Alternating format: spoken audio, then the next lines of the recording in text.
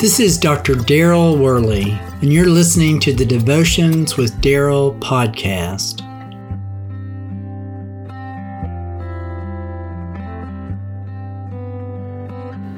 The famous 19th century preacher Charles Spurgeon had a sermon titled "The Man of Sorrows," and it was an expression of faith-filled amazement that Jesus was fully God and fully man.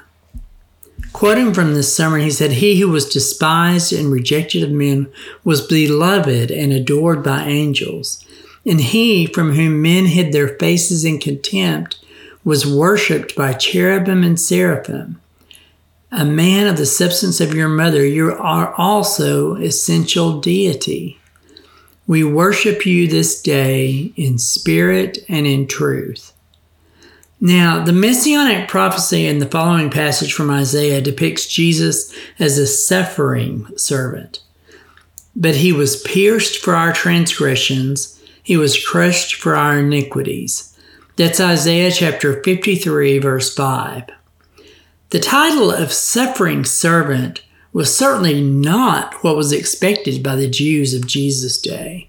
They were actually expecting a king who would release them from Rome's rule and sit on the throne of David. They certainly were not looking for a servant. They wanted victory, not suffering. But that is exactly how Isaiah describes the servant son that we know as Jesus, a man of suffering and familiar with pain. Christ's suffering was for our atonement. We deserved what he was pierced for, our transgressions. He was crushed for our iniquities. The punishment that brought us peace was on him, and by his wounds we are healed. Though he was assigned a grave with the wicked, he had committed no sin.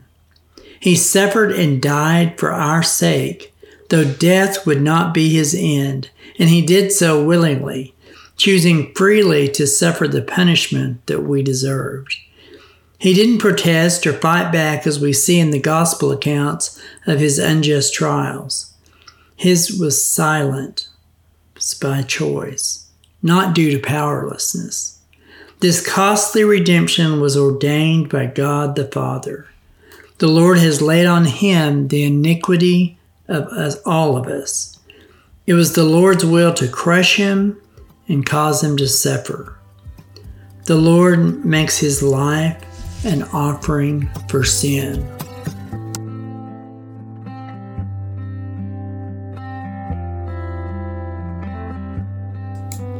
Until next time, this is Dr. Daryl Worley, praying that you have a blessed day filled with the richest blessings from God.